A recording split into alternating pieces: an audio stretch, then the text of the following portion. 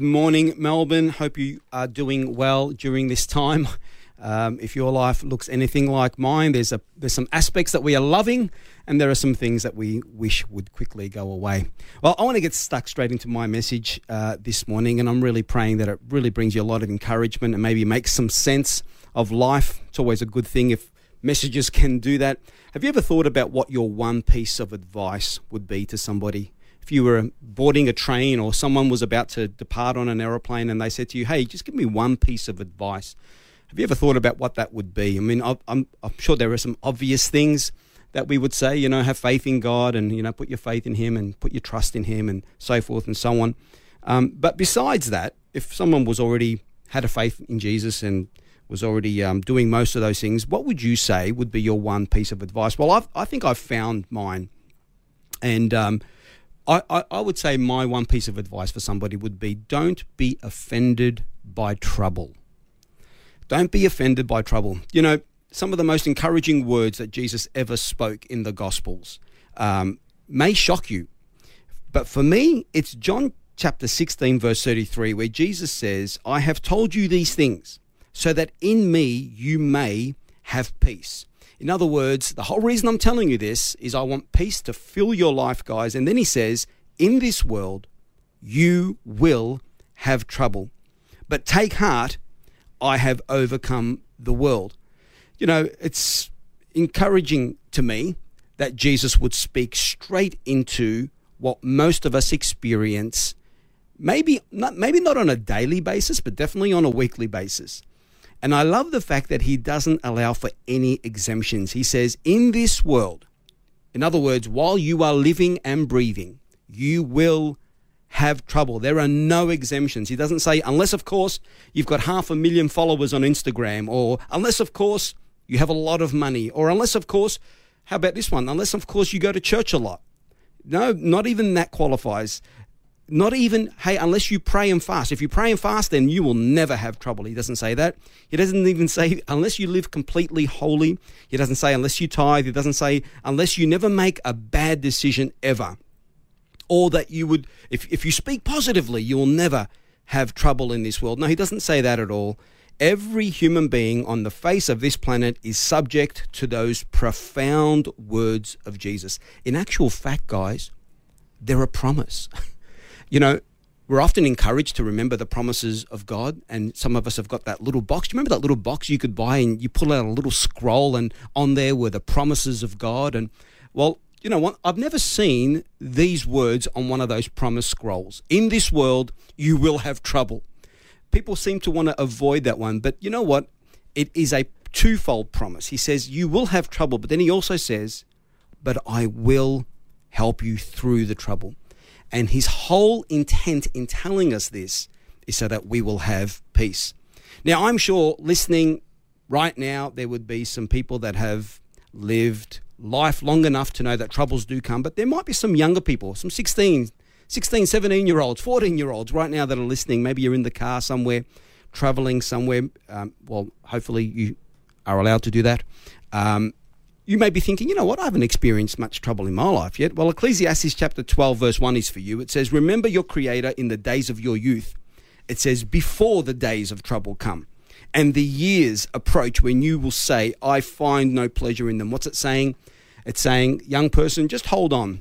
Now, this is not a pessimistic message. It's just a real message. And Jesus thought it was important enough to warn us of these, to warn us of this thing called trouble.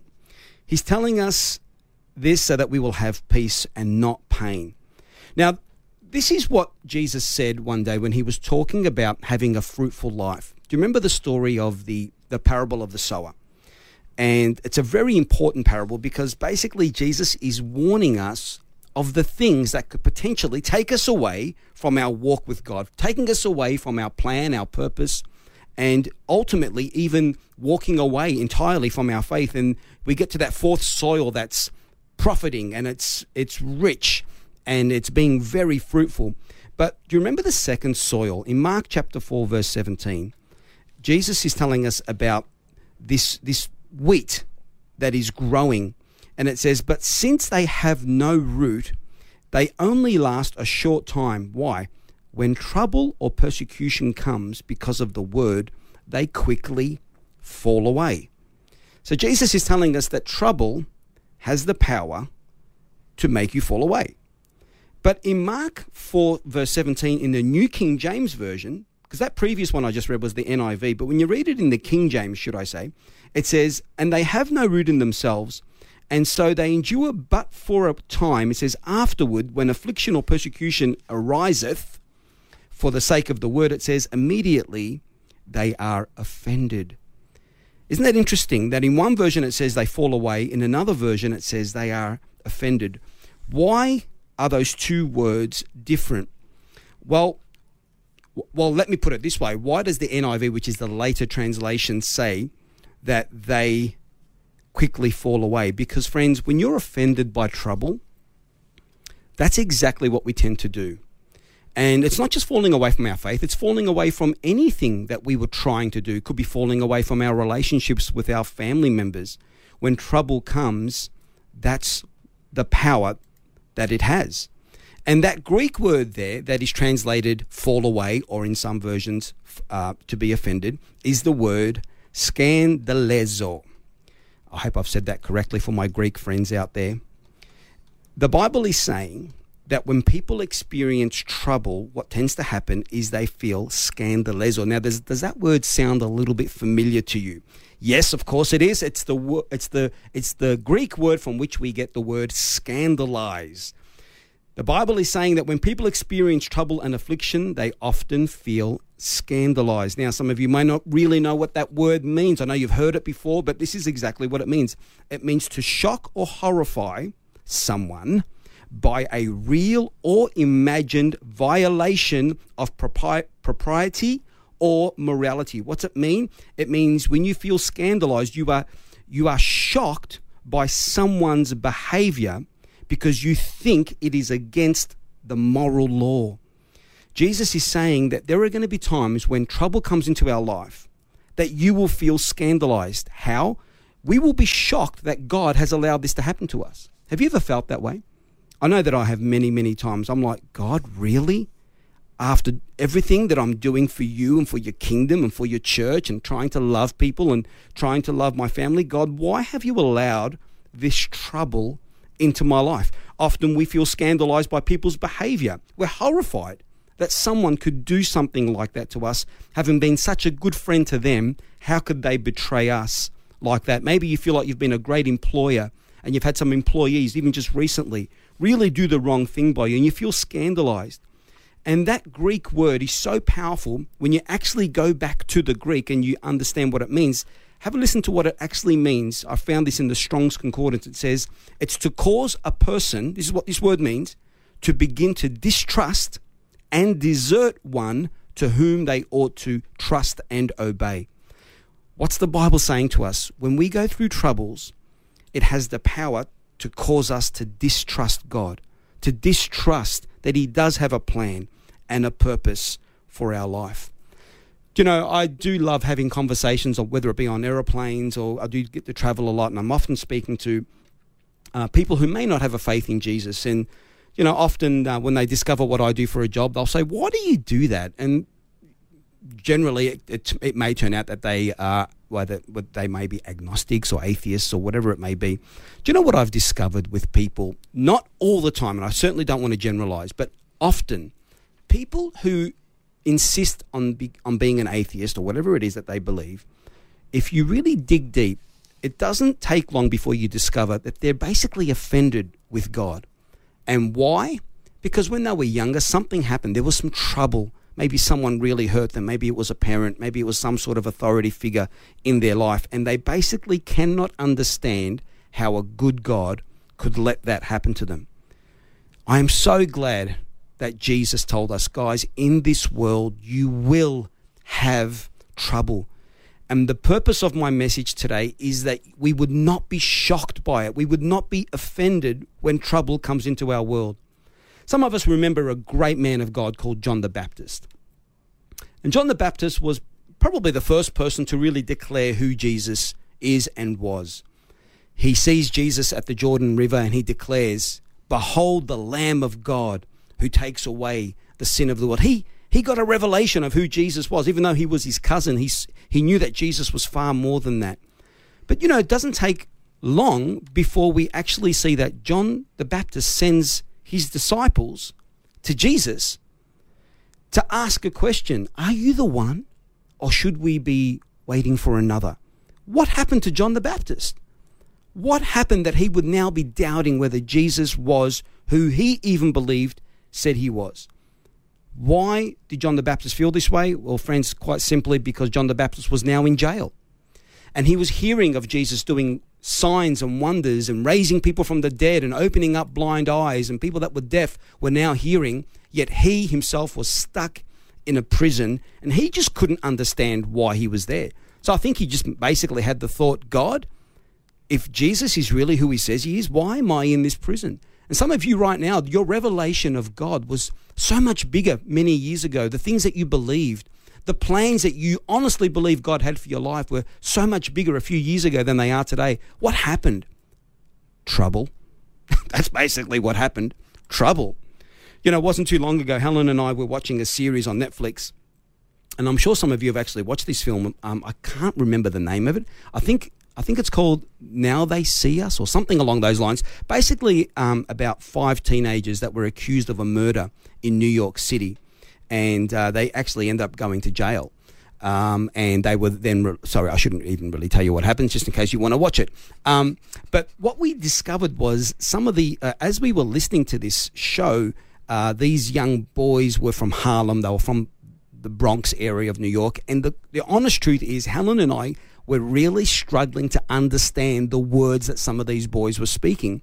So we actually had to turn on the subtitles because we really couldn't understand a word that was being said, and it made us feel very old, I must say.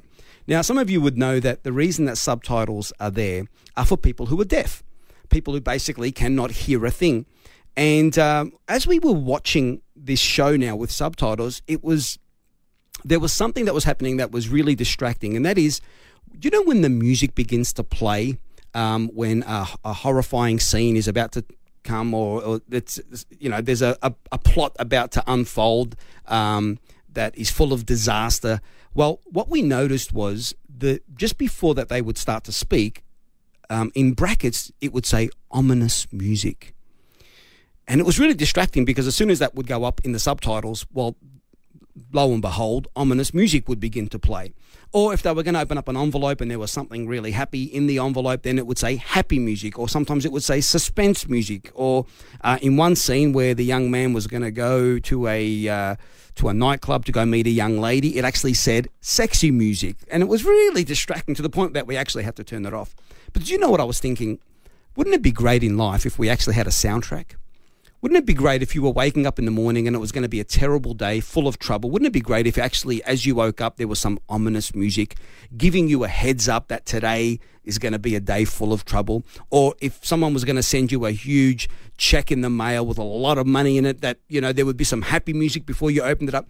You know what? Life would be just much easier if there was background music, but there isn't any background music, and we just have to take life as it comes.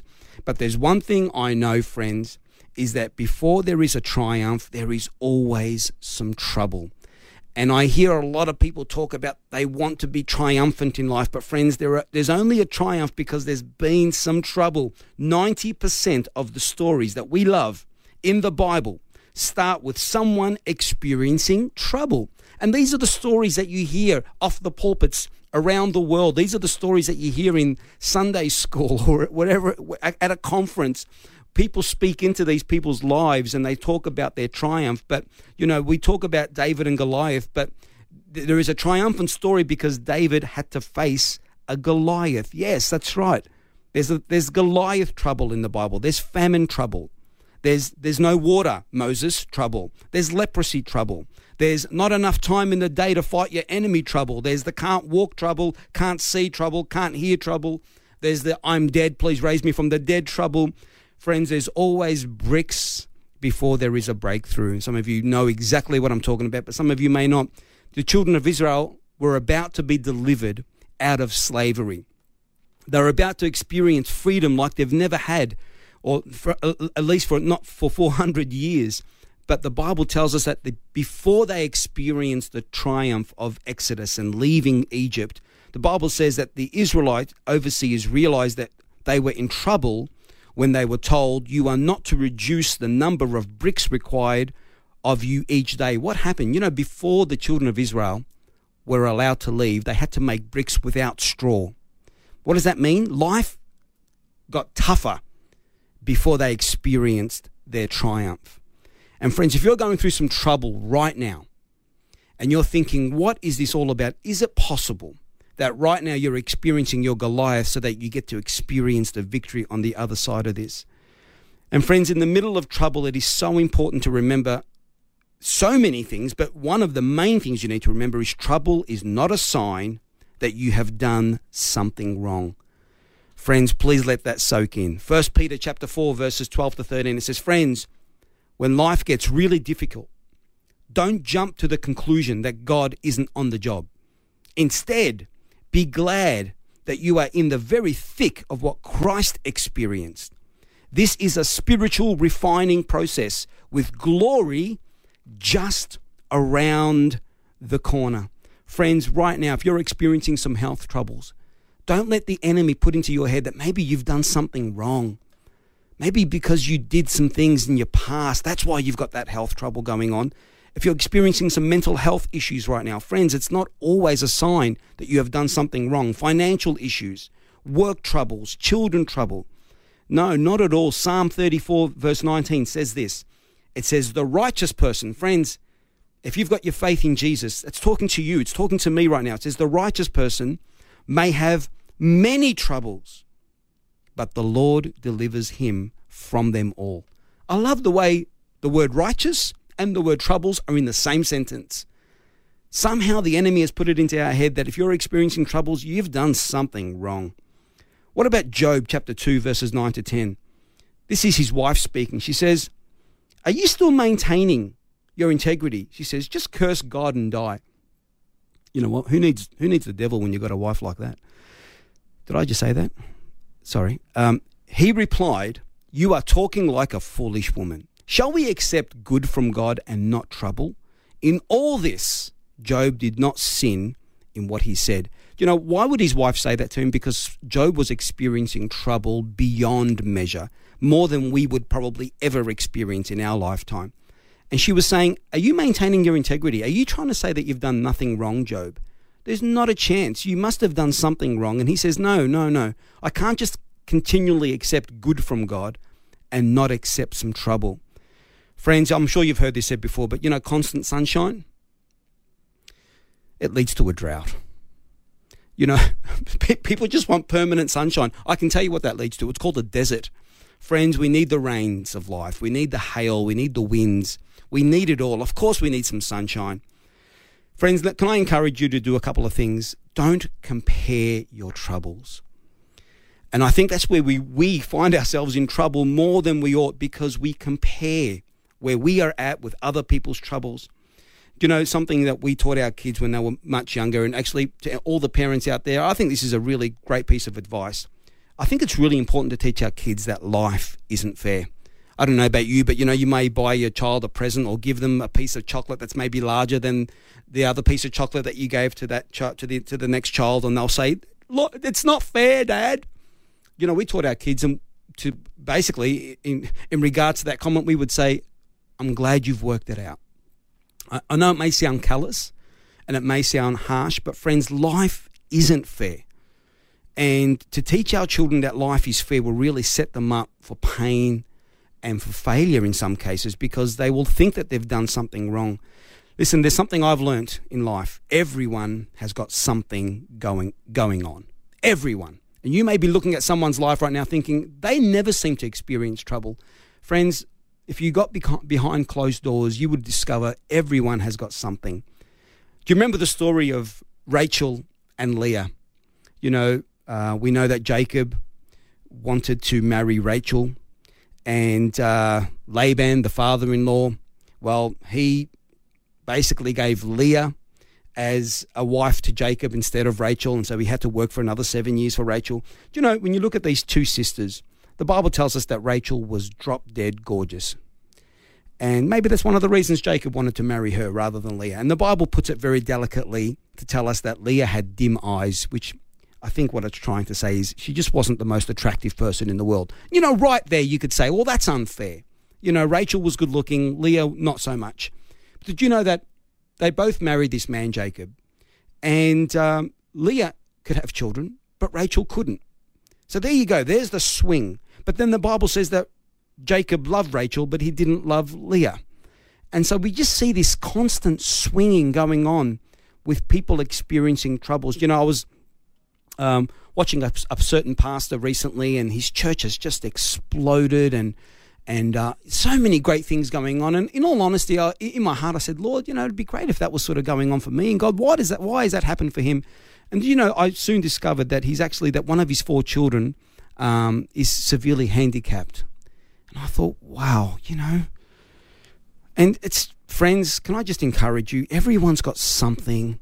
It's so important to not compare our troubles. And I've got to tell you, that pastor is doing life so well, just taking on whatever God has brought into his life. You know, I look at singles often, and I know that for them, they are feeling that they're experiencing the trouble of singleness. You know, if you're a single person right now, I'm sure that, you know, these are trying times. It's hard to meet someone. It's hard to go to places and actually meet somebody and finally, you know, begin a relationship and get married. Do you know, in 1 Corinthians chapter 7, verse 28, the Apostle Paul says, he says, but if you do marry, he says, you have not sinned. He says, and if a virgin marries, she has not sinned. He says, but those who marry will face many troubles in this life, and he says, and I want to spare you this. What's the Apostle Paul saying? Hey, listen, I know you're desiring to be married, and I've got to tell you, marriage is a great thing. But yes, there are troubles. Friends, Jesus said, in this life, you will have trouble. But then he also says, but fear not, because I have overcome the world. Friends, there's your 2 promises this morning. Trouble will come, has been, and is on its way. But Jesus is telling us that we are going to get through it. Do you know, it wasn't too long ago that I put some coffee beans on every seat in our church, wrapped up in a little bit of plastic. And so everyone just opened up the plastic at my instructions, and so they all opened up this plastic bag, and in there were some coffee beans. And I said, please, can I encourage you to put that coffee bean in your mouth and just allow that flavour to just open up, and people were really enjoying it. Some were crunching into the coffee bean. And I said, friends, you know, that coffee bean that you are tasting right now is worth $1,600 per kilo. And it is known as Kopi Luwak. And Helen and I had just returned from Bali, and so people were you know, happily enjoying this coffee bean. And then I explained why it is so expensive. The reason why it's so expensive, friends, is because there's a little animal called the civet cat that loves to eat coffee beans when they are still on the tree because it is covered in a red flesh. And so the civet cat begins to eat the coffee bean, and its digestive tract begins to dissolve the flesh. But what it also does is it starts to make the coffee bean shell, a lot softer, and it actually extracts all of the bitterness out of the shell, which makes for a sweeter coffee. But friends, the way in which they get this coffee bean eventually is that it comes out the other end of the cat. And when people heard me say that, they began spitting out their coffee bean, knowing where it has been. And friends, I'm telling you that story to say, you know, there are some trials that we are going through right now. And, you know, you going through that trial and you coming out the other end and then telling people that you have been through that trial, but you have become better, not bitter. Friends, you're going to help so many people. And God allows us to go through these situations so that we can overcome them and then help others get through the same situations. Friends, that's why he says, but take heart, I have overcome the world. Friends, life comes with 2 promises. It comes with the promise of you will have trouble, but it also comes with the promise that I have overcome the world. Psalm 34 verse 17 says it beautifully. It says, the Lord hears his people when they call to him for help.